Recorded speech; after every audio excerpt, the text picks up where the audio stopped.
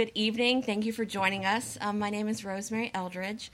I'm the Director of Programs and Communications here at the Catholic Information Center, and I want to thank you all so much for joining us for tonight's event, What is Christian in Christianity?, featuring Father Lee Fangmeyer, Catherine Jean Lopez, and Helen Whitney. This event is co-sponsored by the Albacete Forum, an organization that seeks to preserve and extend Monsignor Lorenzo Albacete's legacy through a series of initiatives beginning with the collection, archiving, and publication of his collected works. And with that, please join me in welcoming Lisa Licona, editor for Saints at Magnificat and tonight's moderator. She will tell you more about the Albacete Forum and give the formal inductions for our wonderful speakers tonight. Thank you so much.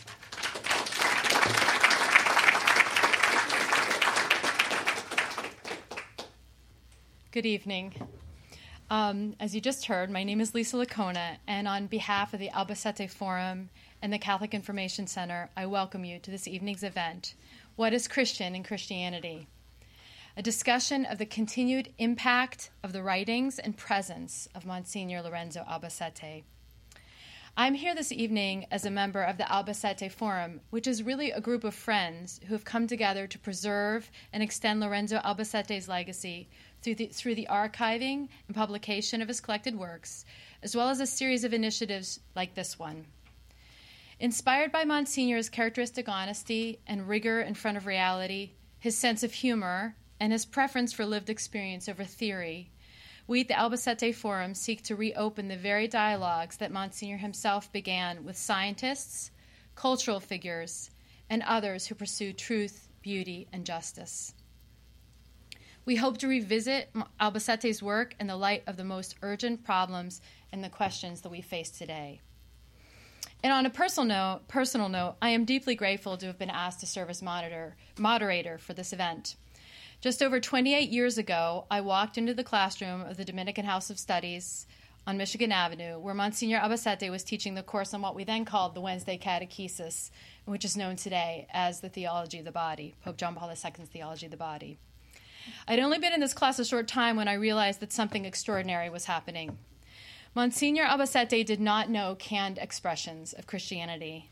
He never fed us a party line. Everything with Monsignor was fresh, raw, and unpredictable. And in this way, he witnessed to that most fresh, raw, and unpredictable of events, the entrance of the eternal Word into human flesh. We were fond at that time of talking about how Hans Urs von Balthasar had called for a theology on its knees. And in Monsignor, we had theology smoking a cigarette and eating a jelly donut. His lectures were at turns irreverent, funny, serious, and, to use his own phrase, mystical. Like so many, I was permanently changed by my encounter with him. Tonight, we are here in the same city where Monsignor studied space science and applied physics and landed his first job at the nearby Naval Ordnance Laboratory, where he answered a call to become a diocesan priest after having been ordained in his native Puerto Rico, where he met Pope St. John Paul II for the first time, a story he loved to tell us when we were students, and where he served for many years as a founding professor of the Pope John Paul II Institute for Studies on Marriage and Family. Here, in the heart of the nation's capital, it seems fitting that we take this moment to consider what Monsignor Albacete's writings and perspective can offer in this current moment to the world of culture, politics, and religion. Following Monsignor, we seek to go to the heart of what is Christian in Christianity. To help us ponder these questions, we have brought together a really wonderful panel. Each in their own way brings a different perspective to our conversation, and I have to say for my own part that I had wonderful conversations with all three of them this week, and I am very much looking forward to their contributions. Our first panelist is Oscar-nominated, Emmy and Peabody Award-winning film producer, director, and writer Helen Whitney. Helen has been a prolific creator of documentaries and feature films, among them John Paul II, the Millennial Pope, The Mormons, Faith and Doubt at Ground Zero, Forgiveness, A Time to Love and a Time to Hate, and Into the Night, Portraits of Life and Death.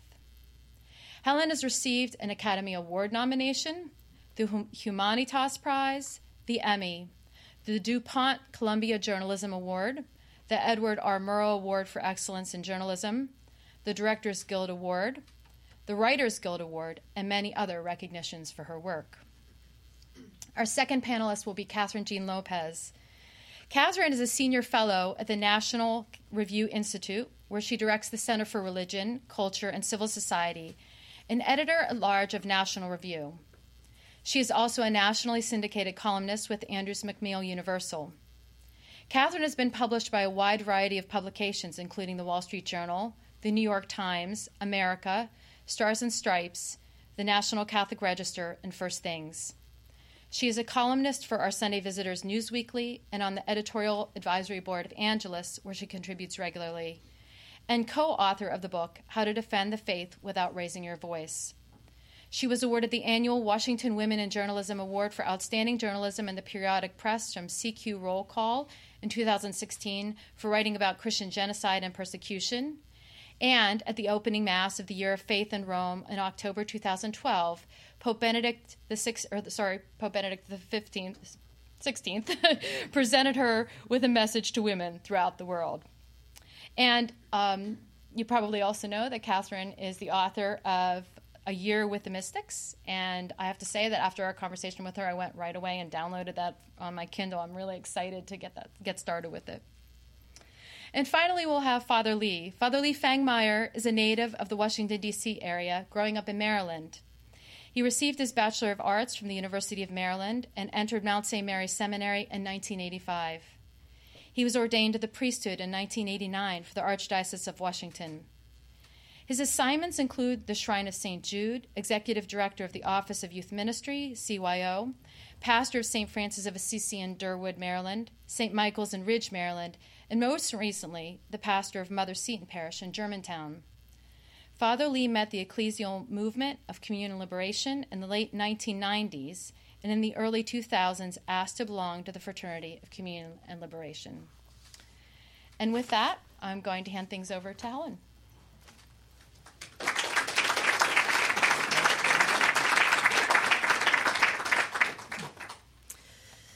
Well, greetings, everyone. I met Lorenzo Albacete in 1997, and it was truly, and you'll hear this throughout the evening, a life-changing experience in all ways, professionally, personally, and spiritually.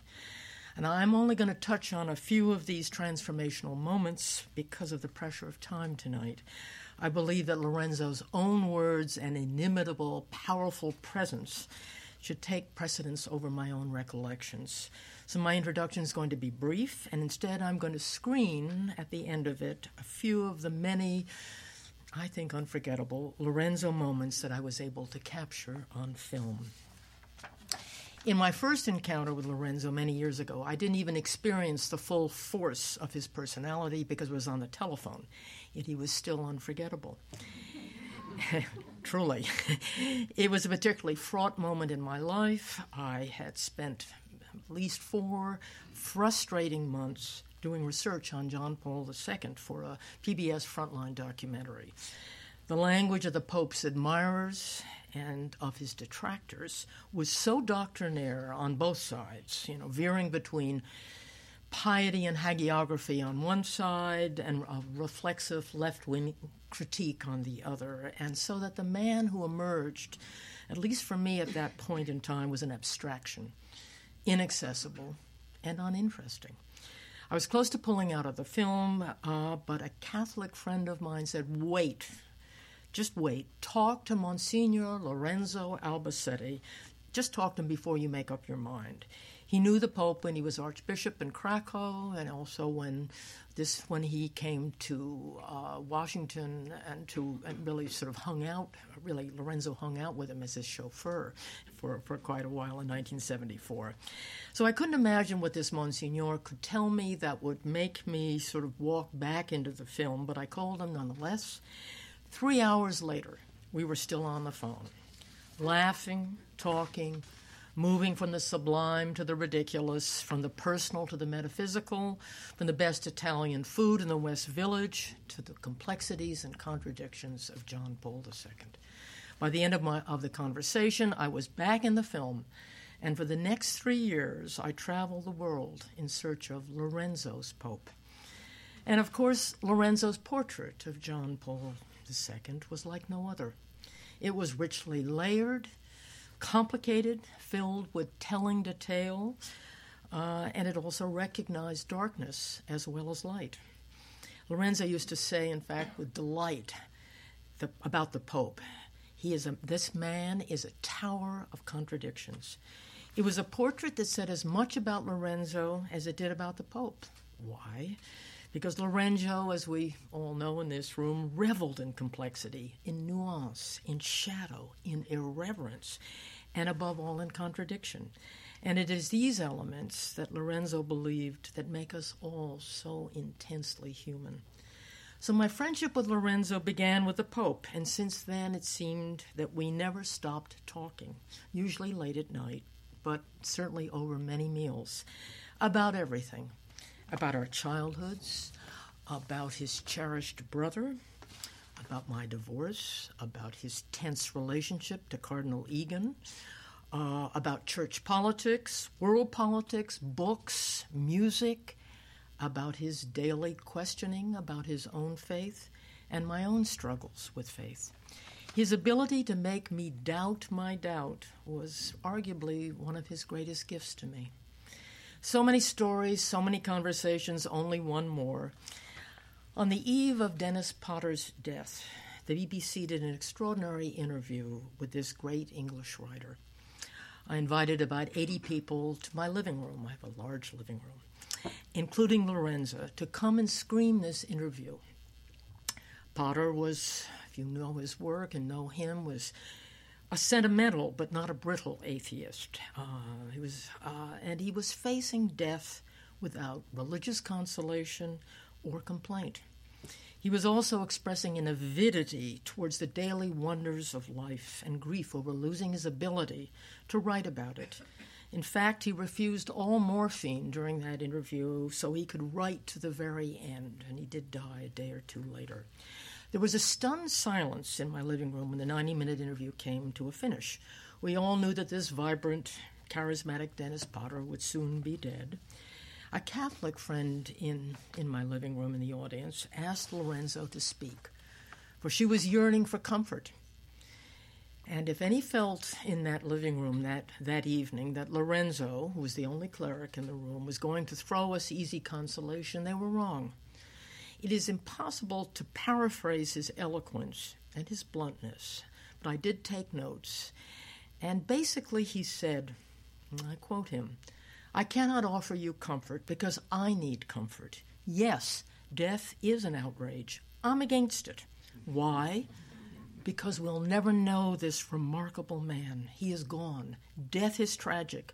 We are not created to die," is all Lorenzo, "but to live, and I want to sit quietly and with this reality for a while and not soften it for you. Later on tonight, I can talk about my belief in the life to come, in the reality of resurrection, a stupendous claim, I know, but one I believe, but not now." People stayed for hours, really, in hopes of talking to him, and Lorenzo found a comfortable position on the couch. You can just see it, cradling a plate piled high with food, and was surrounded by a sort of rich mixture of intellectual and spiritual life in New York.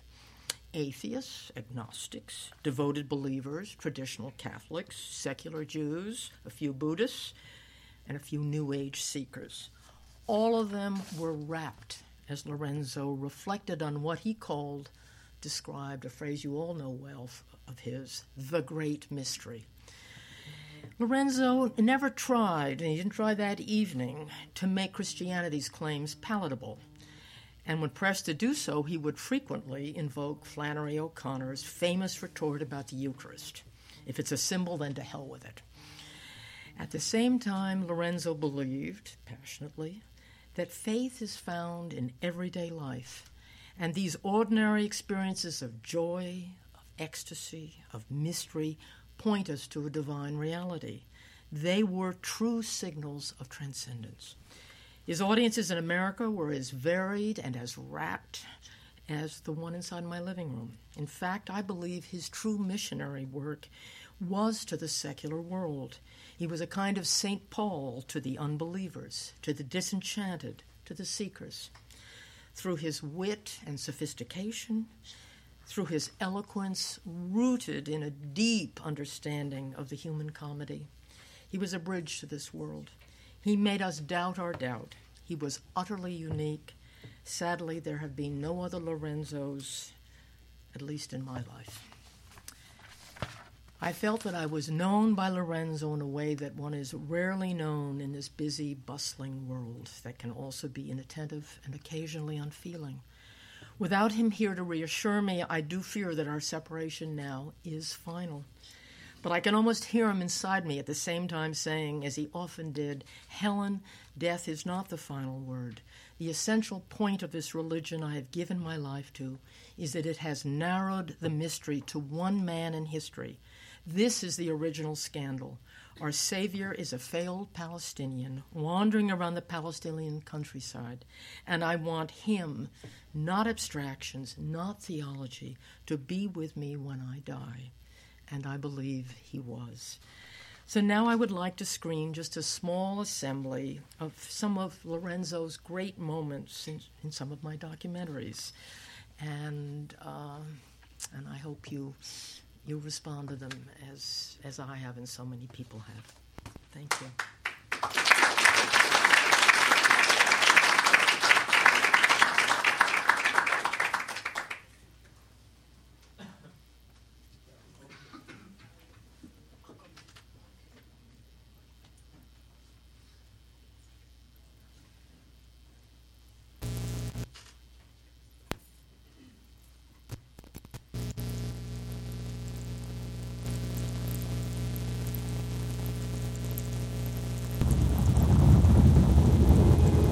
The end of this millennium, the question of faith should have died. Faith has never been so assaulted as it has been in our time. He knows we are a people numbed by evil, seduced by false reason, overwhelmed by science. And even so, our yearning remains. To the Pope, science and the wonder it evokes in us is not an obstacle to belief, but a privileged path to it. John Paul II urges us to look beyond our intellectual atheism, because reason, which limits man to the visible world, will kill faith. Our yearning for God in whatever form, in the ocean or in the swell of music, suggests that we already have more faith than we know. But the ache is only a first step. But would ask us to open ourselves to a more wrenching experience.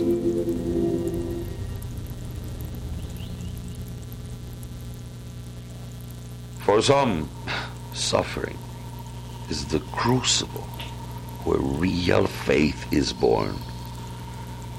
For others, suffering is where believing ends.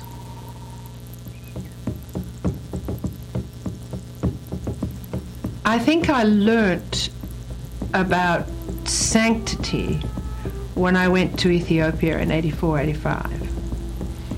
And I saw people whose lives are profoundly religious, who never take a breath without consecrating it to God or Our Lady or someone, for whom every day it has a place on the liturgical calendar. To see these people coping with the huge humiliation of famine, because I think people who are not farmers don't realize that famine is the ultimate failure for a farmer. It's an utter humiliation and bestialization.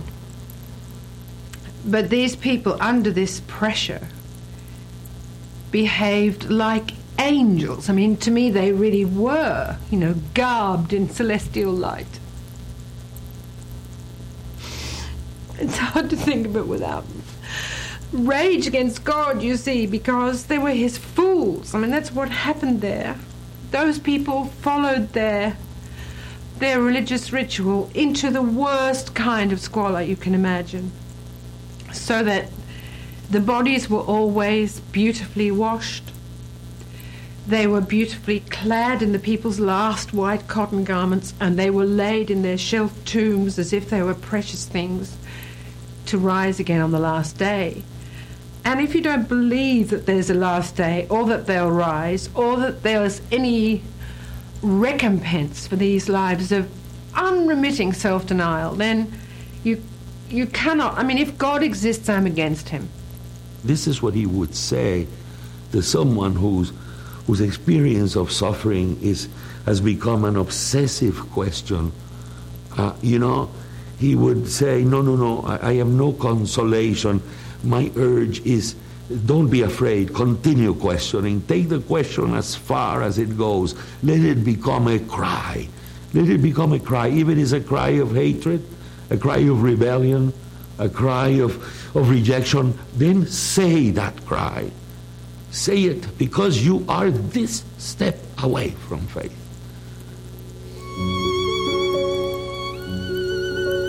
For the Pope, this is not the last moment in the lives of those victims. United with Christ, those will rise again. Life will be stronger than death. This is for the Pope as a conviction as certain as that the fact that the sun will rise tomorrow.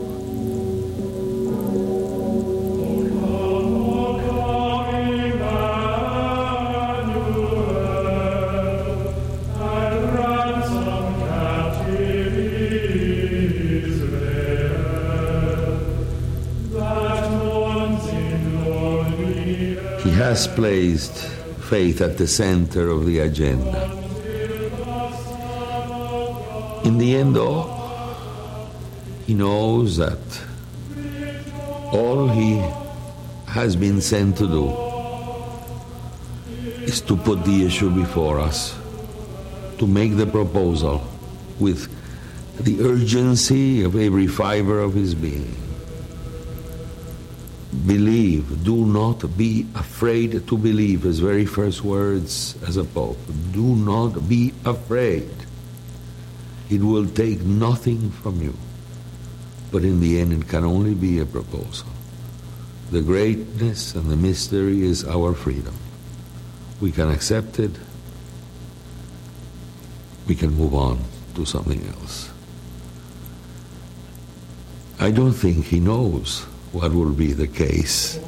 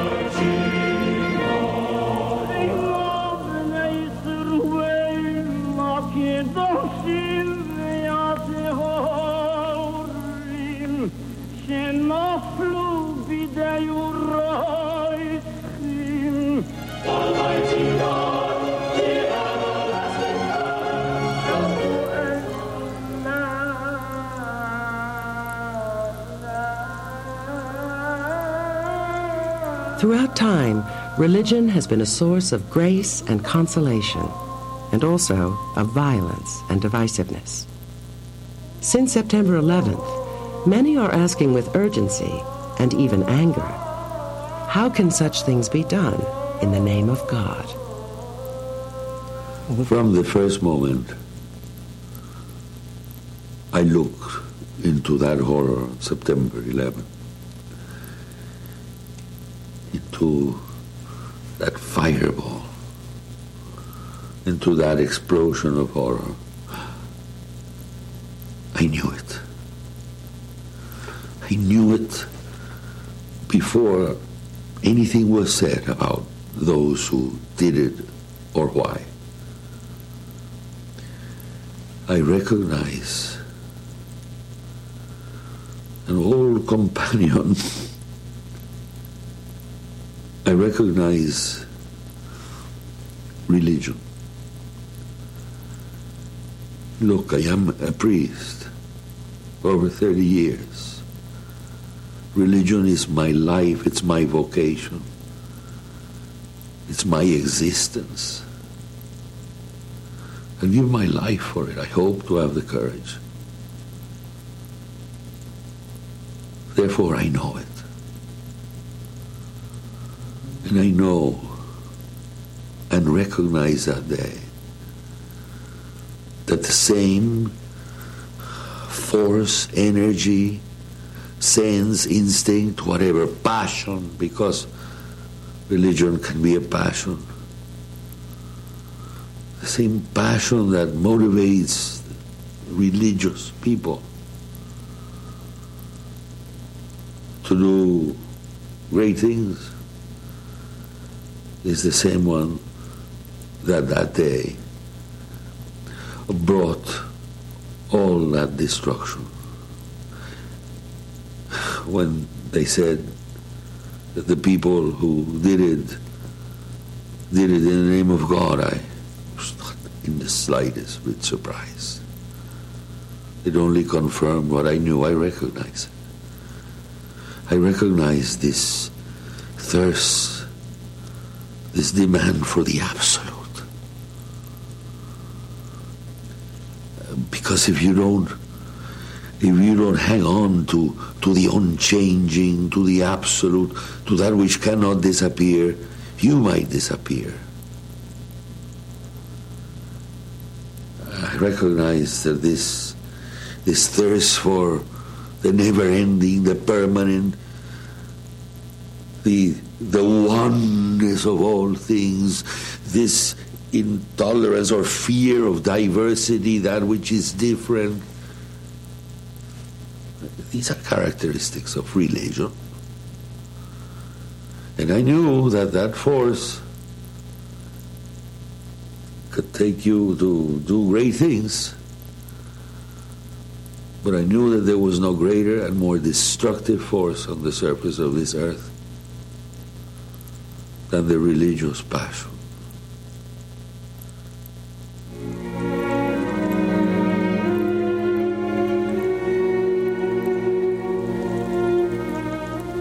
One of the most impossible and memorable images of that day were people leaping out of the windows, being forced out by the fire behind them, driving them, herding them out the windows, and to see that image of two people, co-workers, strangers. I had no idea, but that not knowing made it all the more poignant, for reaching out for somebody's hand to take your last step, that you would end your life in the hands of a stranger, plummeting thousands of feet to your death. I think that the power of that image is it doesn't give an answer. It takes us in two opposing directions. On the one hand, we are all alone at the end. Life is fleeting. There's no one to help us when we face the abyss. And there wasn't. No one came for them. And on the other hand, they reached for each other. They said that in that moment when they're facing the absolute ultimate, there are other human beings to reach out, to be there, to help them, to help us. To me, it just seemed the bleakest possible image of the whole thing. I couldn't find a scrap of hope in it. What I saw was utter desperation, jumping to certain death rather than dying in pain in a fire. It spoke to me of sheer panic, humans brought to the sort of furthest edge of despair. I found no hope in that at all. If there is a God, he's a very indifferent God. A couple leap from the South Tower, hand in hand. They reach for each other, and their hands met, and they jumped.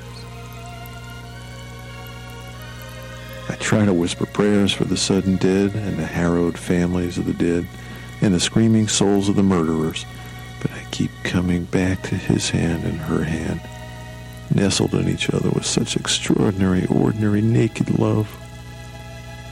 It's the most powerful prayer I can imagine, the most eloquent, the most graceful. It's everything we're capable of against horror and loss and tragedy. It's what makes me believe that we're not fools to believe in God. It's to believe that human beings have greatness and holiness within them like seeds that open only under great fire. To believe that who we are persists past what we were. To believe against evil evidence hourly that love is why we are here.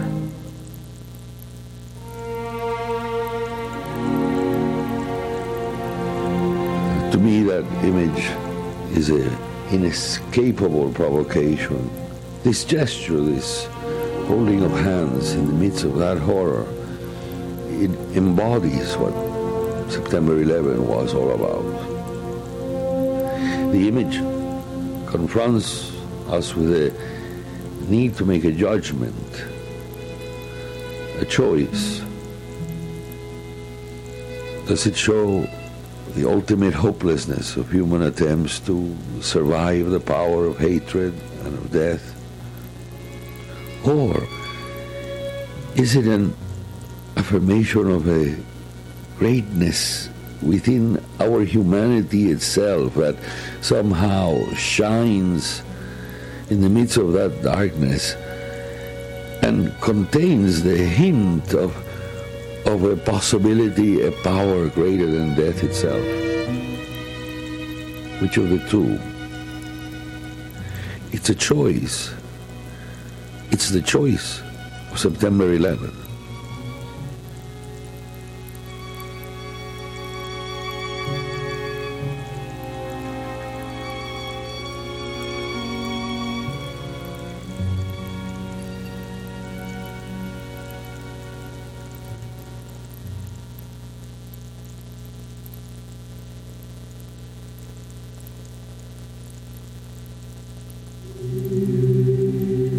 Choice is at the heart of all our actions. For civil war and genocide to take place, ultimately it is the individual who commits atrocities. Horrors that stun the mind. They take us to the very limits of comprehension and forgiveness. And yet, in the resonant words of John Paul II, forgiveness can purify memory. It can travel through time and history, breathing life into the killing fields, into the collective soul of nations, into the lives of its brutalized citizens. No less than any nation, the country of an anguished heart also cries out to forgive and to be forgiven. Personal betrayal can cut as deeply as a machete. Forgiveness can offer hope to these intimate woundings of the soul. So, in the end, forgiveness begins and ends with one person facing another. Friends, strangers, a mother and a child, a father and a son, husband and wife. The decision to forgive or not, a choice at the heart of our shared humanity. We are made for relationships. Forgiveness emerges as the need to re-establish a broken relationship, without which we cannot live. The search for forgiveness is the search for a healing of an ache of the human heart. It is the memory of lost possibilities. It is the enormous presence of absence. It is an ache for what could have been and is no more. In fact, the religious notion of hell, what is it? Hell is absolute loneliness. It is the break of all relationships. It means the incapacity to establish a relationship or to have anyone establish a relationship with you. It is what death is nothingness. So the thirst for forgiveness is that fundamental. It is an expression of the fear of nothingness. The religions attempt to deal with it, but this ache, this primordial ache, precedes all religions' expressions of it and ways of dealing with it.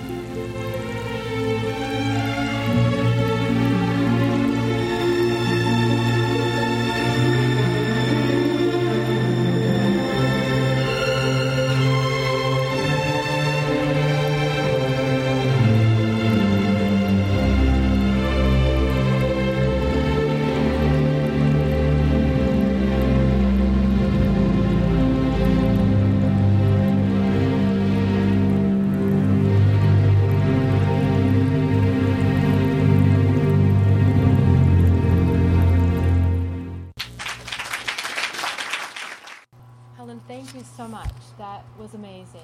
And we're going to spend a little bit more time afterwards talking about it. I want to give Catherine a chance to share. It's so completely unfair to have to go after that. I feel like I've been on multiple retreats in the last couple of minutes and sort of need time to process. That film was... It sort of captures for me everything that is beautiful about communion and liberation in my experience. Thank you for that. Thank you for having me here tonight. As I just expressed, I have great gratitude for communion and liberation. I'm not a member, but my life has been blessed with some friends who are, and that New York encounter that happens every year is a thing of beauty. I also remember at the dawn of what was being called the Fortnight for Freedom during the Department of Health and Human Services mandate religious freedom fight some years ago that actually is still going on in the courts with the Little Sisters of the Poor and things. There was a July 4th Mass and celebration at the Basilica over by Catholic University, and the Holy Spirit was made manifest and palpable on the steps outside. There was a group from Communion and Liberation welcoming people in, full of joy, and it really was remarkable. And it was like a pre-sacrament, celebration. It was what every Mass probably should be, right? And so Monsignor Albacete, first of all, I'm actually staying with the Little Sisters of the Poor during this trip to Washington. And when my friend Sister Constance was showing me to my room earlier today, she remembered how fondly Monsignor Albacete would visit how frequently he would visit his mother when she was staying with the Little Sisters of the Poor as one of their residents. They said that he really treated his mother like a son should, like a Christian should. And now I also have to confess to you that I hesitated to say yes to tonight because I am not an expert on Monsignor Albacete, as some of you are. I'd love to hear all of your stories, and hopefully I can before the evening is. But Lisa, you talked about preserving and extending the legacy, so I guess I'm part of the extension. And oh my goodness, I never met him, but I'm so grateful to him. I'm grateful even just for what I saw tonight and heard tonight. I'm sure for years it was the monthly Magnificat where I first became aware of him, because there would always be meditations. That's really how I got my regular serving for years of Giussani and Albacete in my diet. I want to say something else about Monsignor Albacete and CL in general. The magnetic power of beauty and truth and goodness always seems to be quite clear, almost in every word. I also confess I've been known to joke about not always understanding every syllable of Giussani in particular, that I could not diagram the sentences if I tried, and maybe I need a translator. But there's always something in it, in any little meditation, that draws me into love and faith and hope. That's true about Monsignor Albacete as well. Take this from something he wrote for Traces magazine in 2001. He's talking about freedom again, which I gather was a frequent topic. Freedom is the capacity for perfection, but we know very well that nothing ever satisfies us in such a way that we'll never desire more or something else. This will be so no matter how long we live. Our hearts desire a fulfillment that this life cannot provide. That is what we mean when we talk about the infinite or the eternal. Eternal doesn't mean time that doesn't end. It designates something that is simply not time as we know it. Infinity doesn't mean what it means in mathematics. It means something of an entirely different quality than what is available now. Something absolutely, perfectly fulfilling, filling up my entire capacity for it, and thus making me feel fully free. Freedom, therefore, is my capacity for the infinite, for the eternal. As a result, my freedom is enhanced by those particular choices that truly move me closer to the infinite, and it is diminished by those choices that move me away from it. The problem, of course, is that the path that leads me to infinity does not always appear as the most attractive. The most attractive in this case will not correspond to what my heart really desires. So we need to turn to our deepest convictions, tested by reason, and born by our experience of the events that awakened in us the desire for infinity and a passion for our ultimate destiny. We need to turn to those concrete realities that we recognize for our ultimate destiny. We need to turn to those concrete realities that we recognize as embodying the memory of the event that disclosed our infinite destiny. For us, of course, this is the memory sustained in the sacramental life of the Church, the memory of Christ, who is the revelation of our destiny, celebrated in the sacred liturgy and expressed in the doctrine of faith. This is how the experience of the Church becomes the custodian of our freedom. I just think that's so beautiful and important, especially at a time when we are so confused about what freedom is. And you can almost breathe deeper even as you read it. I feel peace. I feel drawn to the Eucharist. And how about this from an interview he did on Religion and Ethics News Weekly in 2002? He said, the question is, when you can't do any more about it, something remains. So then what are you going to do about suffering? How are you going to let it touch your life? How do you respond to it? Suffering itself is a sign of something. It's a sign that you have been violated at the level of your identity. Something should not be. You have a reaction immediately of anger, of wanting to send suffering away. Why? If there's no meaning to life, then the question why doesn't mean anything. You cannot ask why the sun goes up in the morning. Things just happen. And suffering, pain, sorrow, it happens. That's life. You say, that's not true. Something's wrong. That should not be. The anger about suffering is, I think, a wonderful thing because it begins and sustains a demand, a quest. The Bible contains it. The book of Job is all about that. When Job refuses all these visitors who come in to tell him, this is the reason you are suffering, or it's your fault, or life is like that, or you must accept God, he's punishing you. Job says, no, no, no, no. It's just not so, and I demand that my vindicator, someone who will show I am right, appear. It's great that at the end, God pops up, and he doesn't answer any questions. He doesn't tell Job why, but he says, you're right. When we face suffering like that, and especially when we face it and deal with it together with other people, it will bring us to an awareness of and to dimensions of the mystery of human life that are otherwise closed. In the end, I see that it is a frontier to be crossed to a new level of awareness about life, about reality, and about what might lie beyond and behind it all.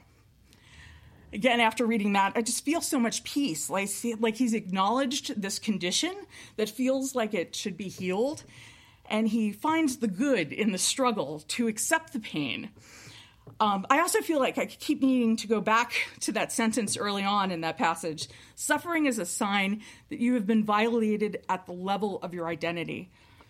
Mary Eberstadt has a new book where she identifies something similar. The book is called Primal Screams, and it's about identity politics. She contends that all the screaming right now about so much involving identity is all wreckage from the sexual revolution. People have been hurt so intimately, and they're trying to make sense of it. And so in some sense, they're reconstructing reality so they can cope, right?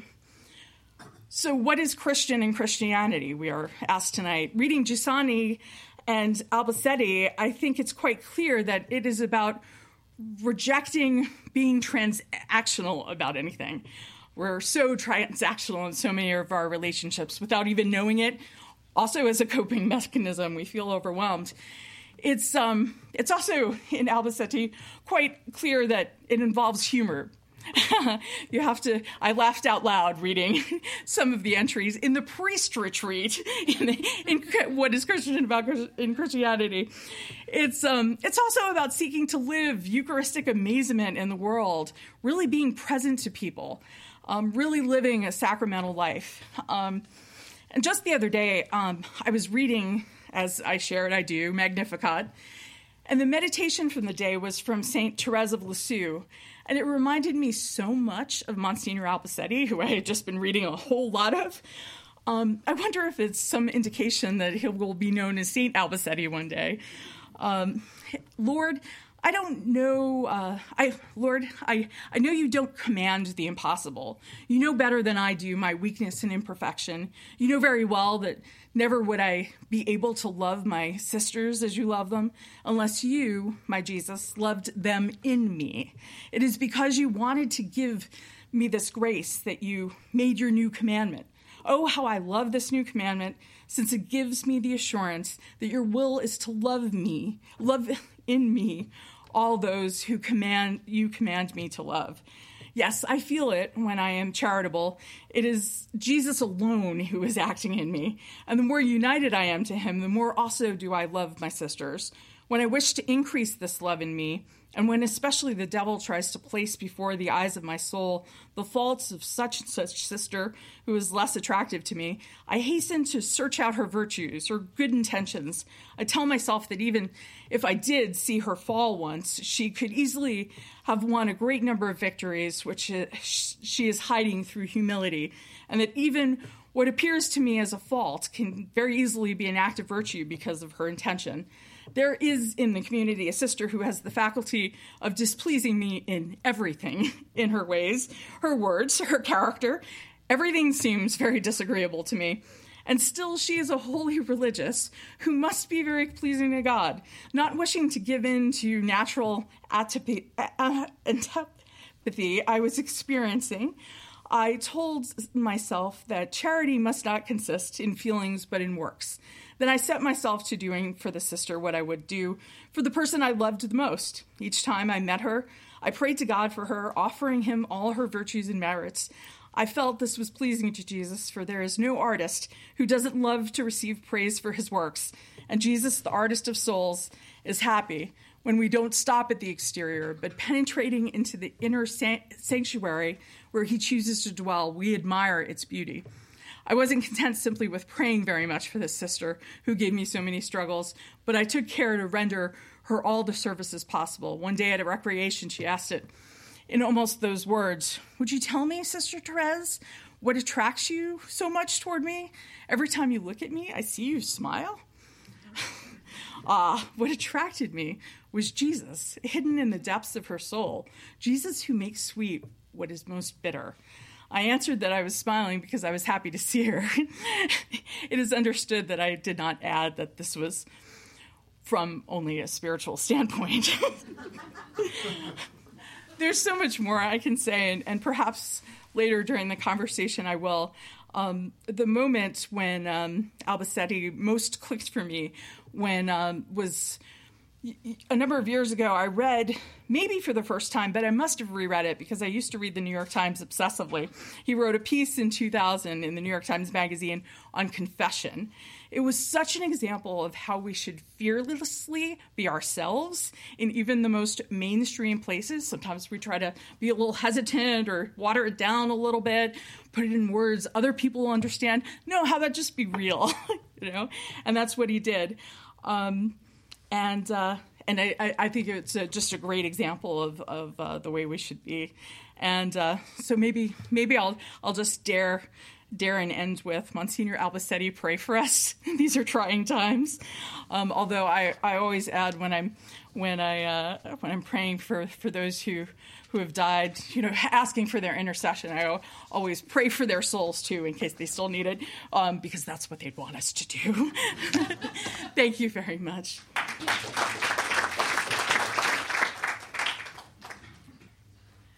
Thank you so much, Catherine, for sharing all those beautiful, you pulled out a lot of beautiful things for us to think about from Monsignor. And let's finish with Father Lee.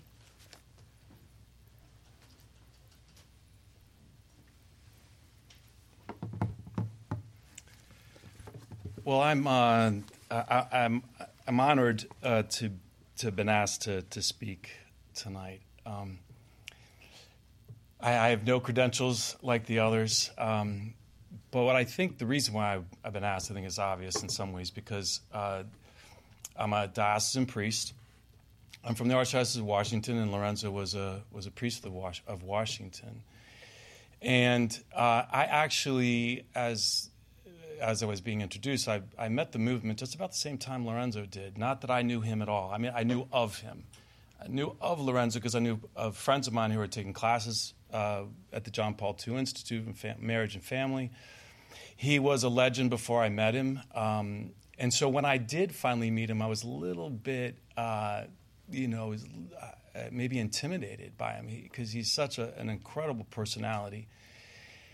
And in fact, I was telling Lisa when we were talking, they said there was a couple of times early on where, Lorenzo kind of corrected me, or there were certain things that had happened. Like one time we had a community day, and I was preaching, and Lorenzo happened to come. It was a mass and a dinner afterwards, and I was living at Holy Cross, and I must have been given some kind of heartfelt fervorino about Lent and giving up smoking for Lent. Well, Lorenzo slammed me afterwards, being so Pelagian as to give up something like smoking for, like that's all Lent is about.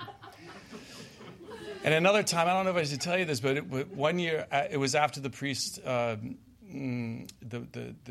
first scandal in 2002, and in Rimini, they had asked us for the great meeting that happens in Rimini every summer.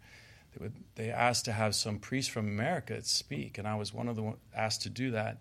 But I ended up being very sick during that time. And so after the meeting in Rimini, we were in a car together all the way to La Tuile, and it was hours, and I was miserable. I had a very high temperature.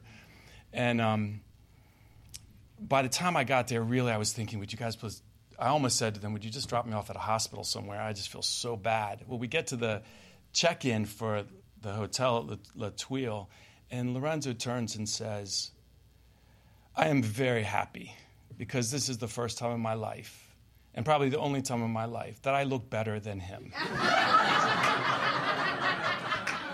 He was so happy for that. He was so... And it was true. It was probably really true.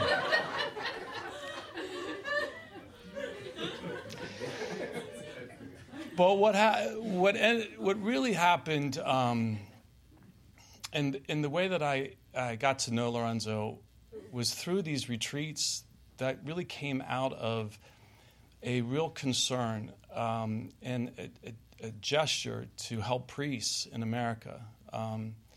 That the first one was probably in 2003, and it was beautiful and hysterical. Every single one of those retreats, he did them all the way up until a year or two before he died.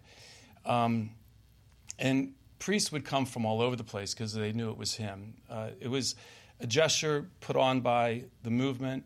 But Lorenzo, being with him for a couple of days on a retreat was such a treat, just to be with him and to listen to him. I think, as the other speakers have said, Lorenzo, his great gift, and thinking about him in these past couple of weeks too, and preparing for this, the great gift of Lorenzo is that he becomes he is a reference point for everybody, whether you have faith or not, because of his ability to communicate the human so freely, with such humor and intelligence.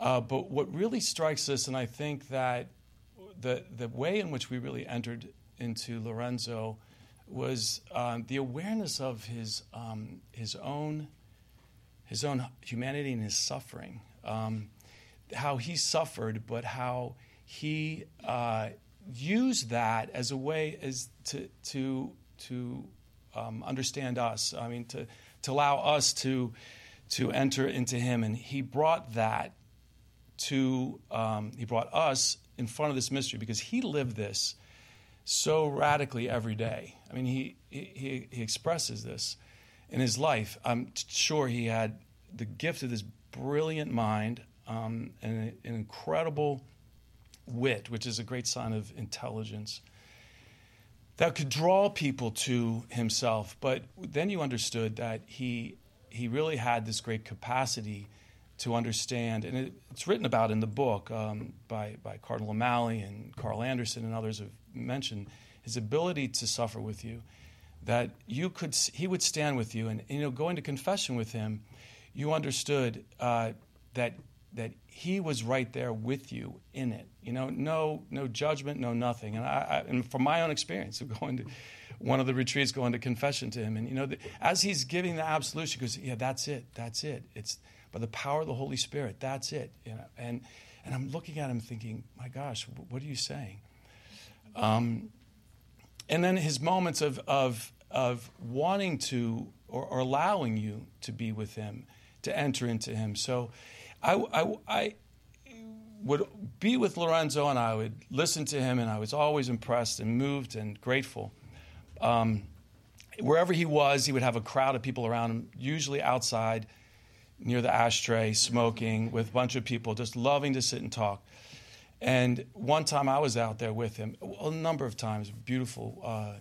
One retreat and in 2009, I had to miss a couple days of because one of my best friends had a priest who had died, and his funeral was that week. And when I entered into that, we stood aside together outside having a cigarette, and he really just said, "Look," basically, he was identifying with that the sadness and the grief and the suffering with his own life, and when he has to go through all the time what he's carrying. And some of you know what his life was like, and his concerns and cross that he was with his brother and other things, that you just knew you could just be with him in that, that there was an accompaniment.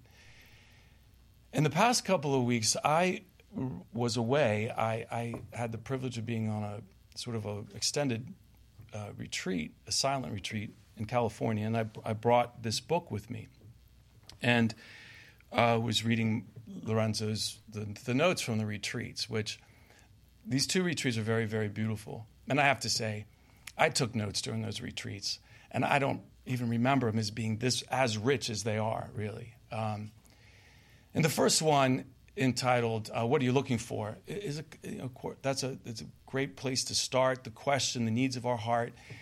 And Lorenzo is so fantastic in the way that he gets right down to the something we can all relate to. And I love the way that he would say, I don't know what I want, right? I don't know what it is, until he gets to that one sentence of saying, I guess I just want to have a good time. It just comes down to that. He's not being trite or superficial. He's identifying something within himself that you can identify with as well. That, what is it that we really want? And so you could align yourself with him. And what's fantastic with him, with priests and his ministry and his accompanying us, is because, as priests, we can fall back into the easy categories. We can be functionary. We can take care of other people, but do we take the time to ask these questions for ourselves? And Lorenzo had such credibility because, yes, he has all of the theology. He's brilliant. And the way that he could tell these stories and who he knows, and John Paul II and all the rest. But then he would come right back to his own experience and allowing us to then to enter into him by this friendship and this tenderness he had for us, and then help us, because we need to. I mean, really the first thing Lisa had said, and maybe in that same quote about when he says, what I really want is to have a good time, and then he says, the first person, it's you yourself that you minister to. It's your own I. That's the most important thing. And I think for priests, it's essential. And what we found on those retreats, that we were talking to each other about Jesus. It's not like when we get together, priests talk about politics of the church. We talk about bishops, the Pope. And today, in our environment right now, we really need a Lorenzo. I just was a couple of days on a convocation with our archdiocese, and all the conversations are going to be about, what we're going through in the archdiocese, what's going on with our Pope, and what we really need is someone to bring us back to ourselves. And the most important thing about, I think, for me about Lorenzo is something that we call he's an authority. And thankfully, in our school community, we're reading this right now. It just happened to be last night. But although this is helpful. And what does it mean of authority, right? It's not that somebody tells you what to do and you just have to obey. Authority is a place, a person, and a place where you experience freedom because your need is taken care of. You recognize. He allowed us and he helped us to be with our need and our heart's greatest needs, and knowing that Christ corresponds to us. So if authority is true, or truly experiences as such, when it ignites my freedom, when it ignites my personal awareness and personal responsibility, my personal awareness and responsibility.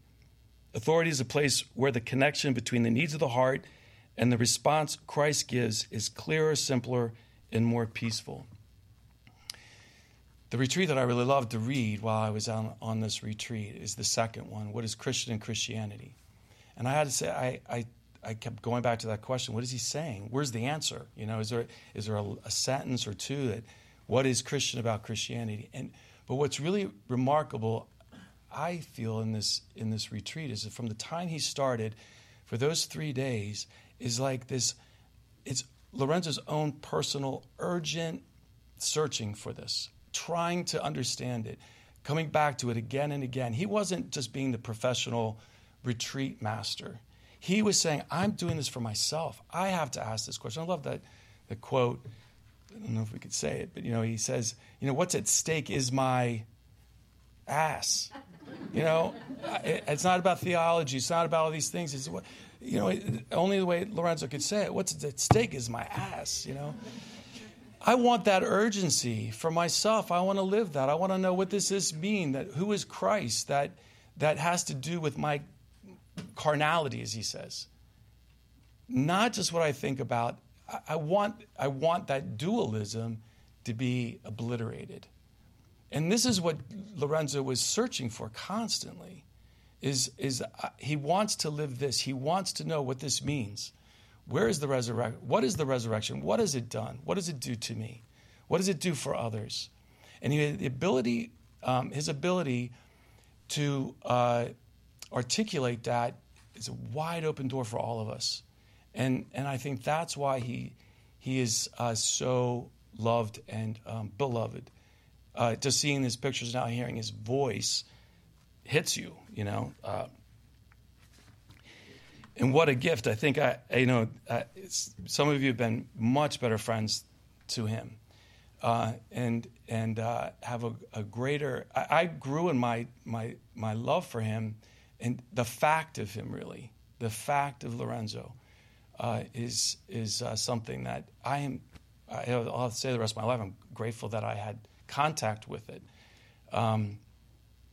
He was, as Cardinal O'Malley said in his homily at his funeral, that yes, Ciel was a gift to Lorenzo, the time of his life. I love the way that Lorenzo said, look, Giussani didn't help me really in any case in my theology. But what he helped me with is that this goes from here to my heart. So yes, Ciel was a great gift to Lorenzo. Lorenzo was a great gift to the movement because, as Catherine said, you need a translator. He was a beautiful, fantastic translation for us of Giussani. So I'm grateful to be a part of this, and thank you for that incredible movie. We all want copies, So, really, really, thank you. How incredible it is, and to see how he reverberates, how he's touched so many people. That your experience, Catherine, is amazing. As deep as any of us who have ever met him and love him. So, thank you.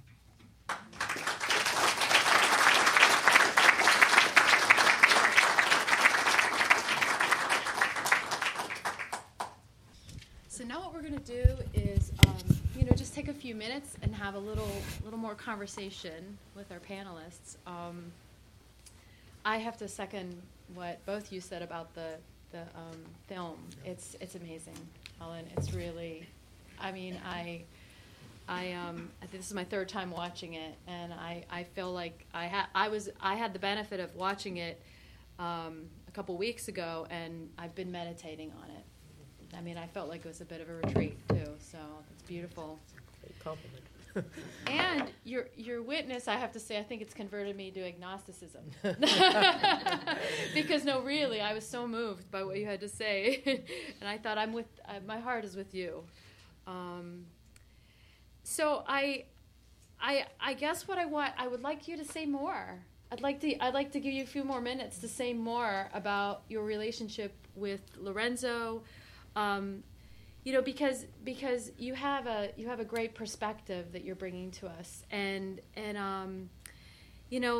that drama that you lived in the John Paul II, in the making of the John Paul II film, where you were getting to this point where you just, I can't hold these things together, and then he comes along and enables you to see as you said, the complexity of John Paul II.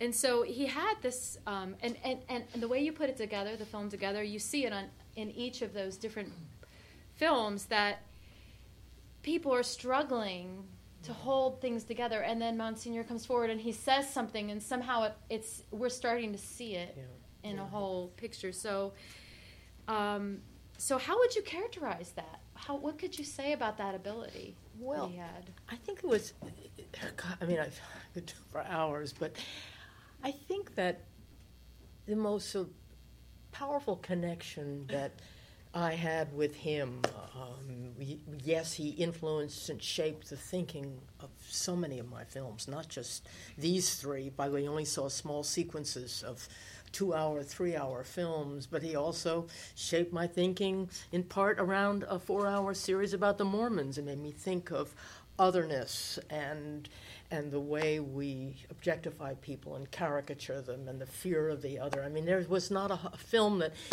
sometimes he wouldn't be in a film, but he would help me think through sort of essential questions. And the forgiveness film, my God, I almost was walking out of that film. How do you film an idea that's so big and there's no consensus around what it is? Does it come from God? Does it come from man? Is it therapeutic? Is it, aspirational? Are there conditions? What's the unforgivable? He cut right through it in a very sort of untraditional Catholic way. He said, listen, forgiveness precedes religion. It is sort of that existential ache that we all feel and particularly manifest at the end of our lives when we say, I do not want to go into the night unconnected, unreconciled. And he just gave me a whole other view of that idea that there's very little consensus around what it really means. But I think for me in addition to the humor and the wit and the late night talks and the wine and the going over movies together and books and our lives, was, and I said it in my short talk, is that, you know, he had this unique ability to speak to the believers and the unbelievers and all shades of gray in between. And I use that word lightly, but I mean it. He was a St. Paul, really, to the secular modern world. And I think one of the reasons he had that is that he had this very unusual faith, which is, on the one hand, which you knew probably much more about than myself as on these retreats, but it was both passionate and visceral, as well as endlessly questioning. I mean, he literally, I'm sure you've all heard it, he said, I get up every morning and I have to ask myself, what is it that I believe? And so those are quite remarkable sort of polarities. And so he was able to reach, therefore, that huge range of, you know, the believer, the unbeliever, the seeker, the disenchanted. And then I also think, and I'll sort of end with this, he and I used to talk about that bedrock belief of his, and this is probably of greater use for the agnostic and the seeker than someone of truly settled faith. But his faith really was inductive, and he celebrated and embraced, you know, what he would call those signals of transcendence, those intimations of infinity and transcendence, rooted in our daily life, and they were there. And you know, we talk about, if you're yearning for beauty, that's a part of it. If you're yearning for justice, that's part of it. And sometimes late at night, we would talk about these other sort of signals that he respected and felt we should tend to. One of them is the propensity for order. He talked about that a lot. You know, not just our ordering principles in the world, but when a mother is comforting a child at night, saying, all shall be well. And of course the mother knows that all shall not be well in life. It's going to be up and down and around, and yet is that mother lying? No, because that mother is, in his idea, in his view, trusting to reality and to a reality that lies beyond. And so that ordering principle he saw as a signal of that beyond. And he used to talk about play, and we all know how playful he was. But he said it's more than just having a good time. Play in itself its intention is joy. And when you enter, we all know this, particularly as adults, and we're sort of kind of going back to childhood and the deathlessness of childhood when we're playing and getting lost in a game or even watching one on television, and the joy is there. And he really felt that play in and of itself was a signal of and pointing to something far beyond. So those conversations that I had with him, that I'm sure he had with so many seekers and agnostics and people open to questions, were of just extraordinary value, you know. And so anyway, I've talked too much, but that no, was... No, not at all. That's the talking all night thing we want you to do. The best conversations were 1 a.m. with him. Absolutely. I think we're all wishing we could have been part of your soirees. Well, you know, and here I want to kind of jump to you, Catherine, because... you know, you're coming at this from a little bit different perspective from that Helen is. For sure. Yeah. So, cultural commentator, you speak a lot on church issues. I'm curious about, you know, what you talked a lot about what you found attractive, Monsignor. I'm wondering if there's anything in this. I almost want to call it Monsignor's unsettled faith, but I don't want that to sound irreverent. But in the sense that, and as a contrast to what you said, Helen, you were dealing with a lot of people in your film about John Paul II that had a very kind of strict, settled faith, you know, and a very, very contained, conservative view on John Paul II. And then the thing about Monsignor is he has the faith, but there's something open in him, something vulnerable in him. And I'm wondering, do you see in that an entry point for some of these conversations for everyone, for these conversations that we're having constantly here in Washington, D.C. and nationwide. I mean, what do you think? Well, a couple of thoughts. First of all, I love that phrase "settled faith" because if we're honest, nobody has settled faith, right? This is a journey, and I think we're both not honest about ourselves to ourselves sometimes, and then we give the impression to other people that, well, she has it together, No, I don't, And so one of the things that is most attractive about Monsignor Albacete is he doesn't pretend, and including, I think we pretend to ourselves sometimes so we can keep going through the motions and be functionaries, right? And I do, when you were talking, Father, I was just remembering, sometimes I wonder, some of the healthiest priests I know are members of community, have some contact with Communion and Liberation. And I say that as someone... I'm not one of them. See? He's proving my point. Thank you. Because there is something that's just something very...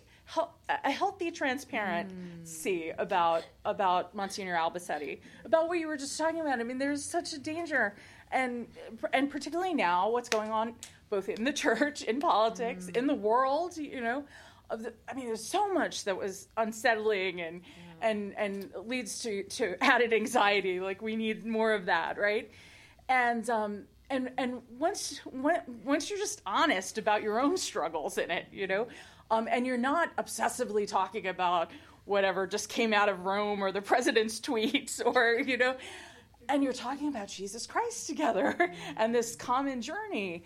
And one thing, as someone who did not know Monsignor Albacete and did not know the struggles he was going through, I read him or watch your beautiful movie, and yes, I get them completely. And I was so moved by so much of it. As somebody, I'm certain I'm not the only one who was in New York on 9/11. I thought that was going to be the one that's going to make me tear up the most, But actually, at the end, the loneliness, right? I mean, if you live in an urban setting, right, you see it all the time. We see it in our families. We see people who come to us with their struggles. It's everywhere, right? And you see both in his words and having the blessing of actually seeing him there tonight, how this all affected him, right? Because one of the things that Monsignor Albacete sort of overflows with in his writing is this sense of humanity and what it is and what the suffering is and what the desires are, even when you don't want to know what they are. And if we could just imitate that a little bit more, I think first of all, it will help our own lives, but it will make us so much more of a welcome door. Sometimes I frequently encounter in urban settings, I'm always getting kicked out of churches because they have to lock the doors because there's nobody to write. And sometimes I just feel like so many of us Christians are locked doors, and Monsignor Albacete offers something, I think CL in general offers something that is the opposite of the locked door. And so, I think there's so much to learn from, and I'm really grateful that I was forced to read a lot of Albacete in the last couple of months. One of the points and that I wanted to ask you about was actually the point in the film where Monsignor is talking about the terrorists. That was the hardest part for me, watching of everything that you had there. And difficult because my gut reaction is to say that's not religion. That was not.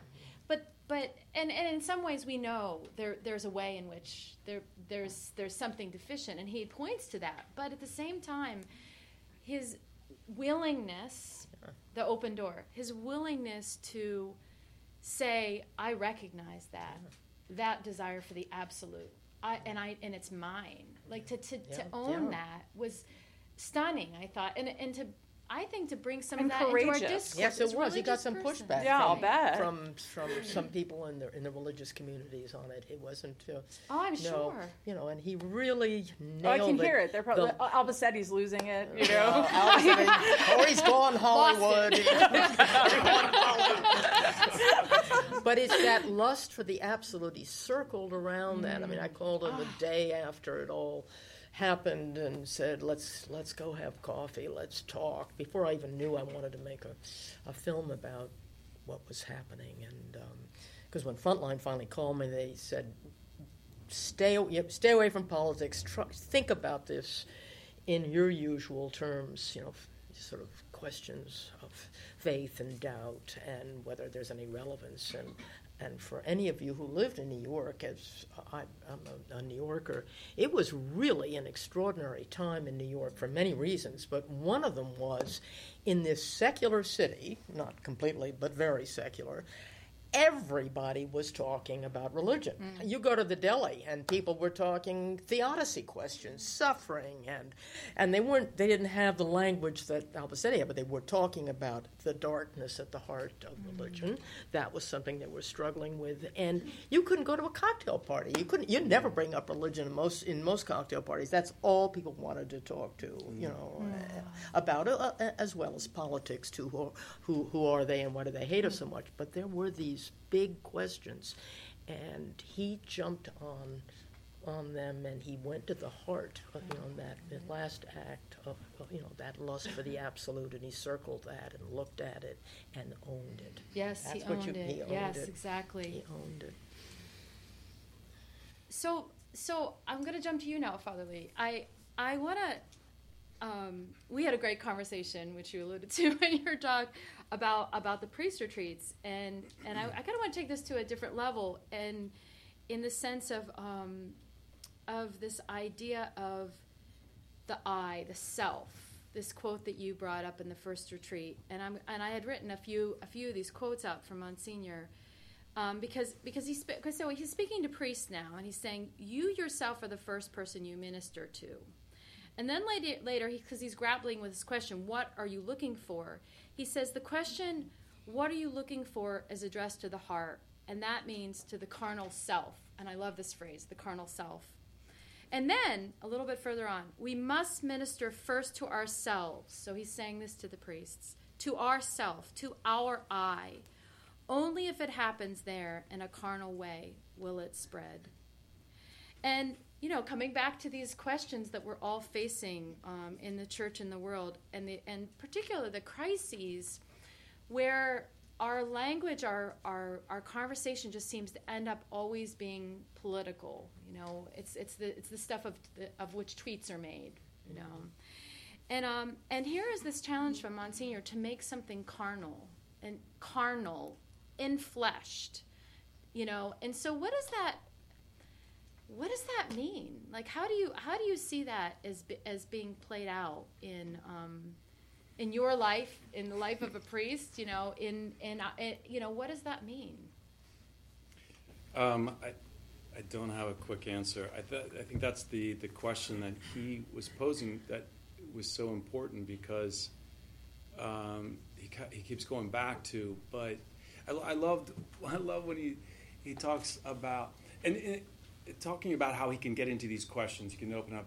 It's not because he doubted. He had a tremendous certainty. Mm-hmm. The certainty enabled him to be free, to recognize the truth wherever it is. So he could be free in that, right? So I loved when he talks about this whole thing about what is, because our retreats were always, for many years, our retreats were Easter week. So we would just finish Easter, get on a plane or travel and go to these retreats. And he would use often the Holy Father's homily for the Easter Vigil. Because it was a perfect jumping off point. But one of the criticisms was, he's referring to the homily that only happened 48 hours before. Did he really prepare for this?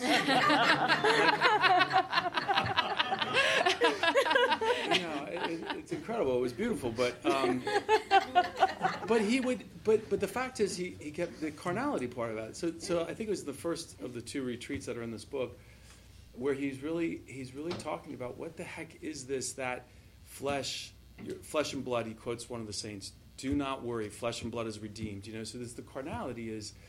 There's got to be something about me. So we don't divide ourselves up. Like, I have a spiritual self and I have this, this other part of me.